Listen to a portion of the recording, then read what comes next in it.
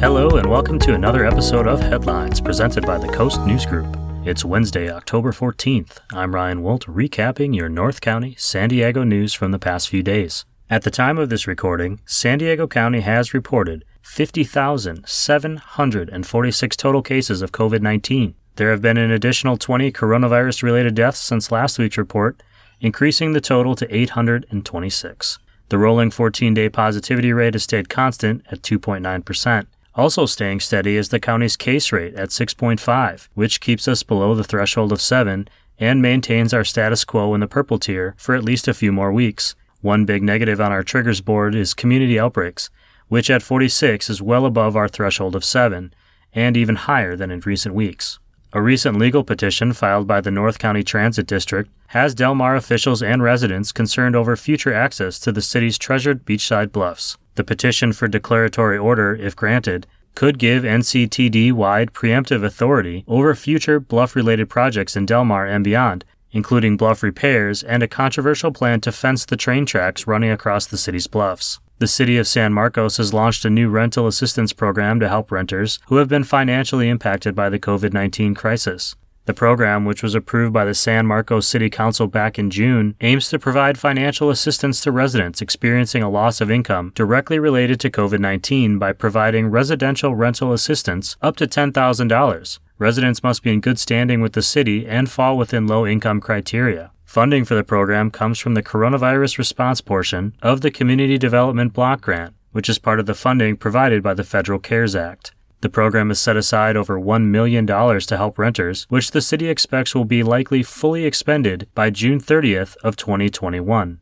Vista students will be able to attend schools in person starting October 20th. The Vista Unified School District Board of Education approved both in-person and virtual models. School began as distance learning back in September. In order to return to campus, face masks will be required for students over the age of 2. Schools will be limiting where campus can be entered or exited, and areas of use will be disinfected several times daily.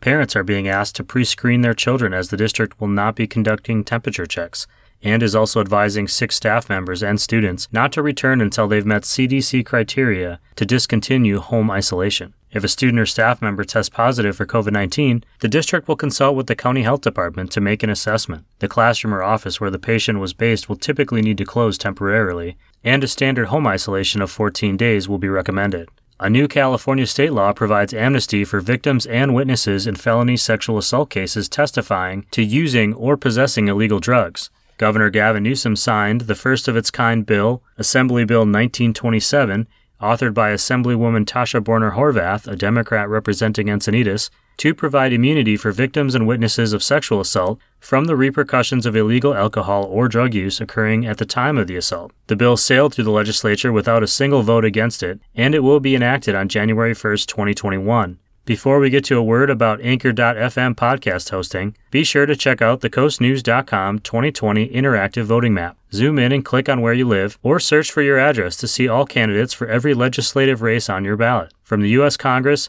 down to the school board. And now, a quick word about our podcast host. And we're back.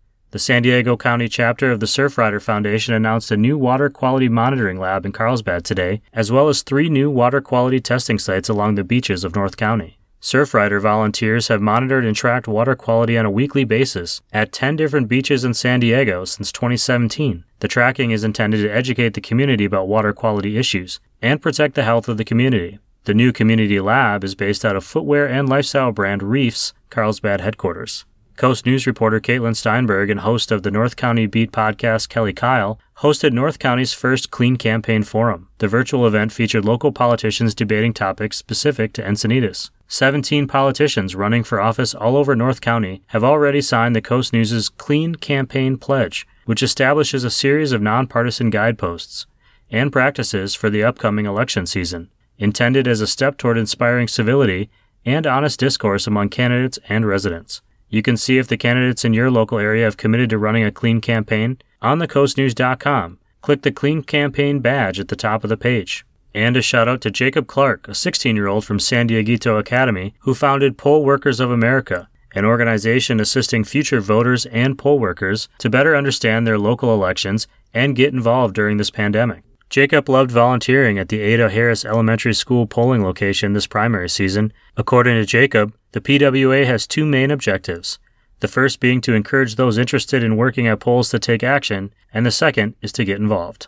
After a season filled with dingers, bat flips, blockbuster trades, and their first playoff series victory in 22 years, the San Diego Padres were eliminated from the Major League Baseball playoffs in 3 straight games by the Los Angeles Dodgers. But despite the loss and a season of empty seats, the Friar faithful are already looking forward to next season when this year's upstarts become the favorites. Finally, if you are a San Diego County voter, you have time to sign up for the Where's My Ballot app at sdvote.com. It'll track when a ballot was mailed to you for the upcoming November election, and with the app you'll receive a notice when the registrar receives your ballot, and again when it is officially counted. Sign up at sdvote.com. Those are the key Coast News headlines from the past week. Thanks to our great Coast News reporters Lexi Brote, Jay Paris, Catherine Allen, Samantha Nelson, Dan Brendel, Steve Petersky, Caitlin Steinberg, and Tigges Lane, whose stories we recap each week. You can find all of these stories and more on thecoastnews.com or pick up a copy of the Coast newspaper. You can find them all over North County. If you enjoyed this episode of Headlines, you can become a monthly supporter by clicking the support link on the coastnews.com podcast directory or on anchor.fm. You can find links in the show notes. Thank you for listening, subscribing, and reviewing this show wherever you listen to great podcasts. This episode of Headlines was produced and recorded by me, Ryan Wolt. Jordan Ingram is the editor-in-chief. The Coast News associate publisher is Chris Kidd, and our publisher is Jim Kidd. Thanks for listening, everyone. Check back every Wednesday for your local news headlines.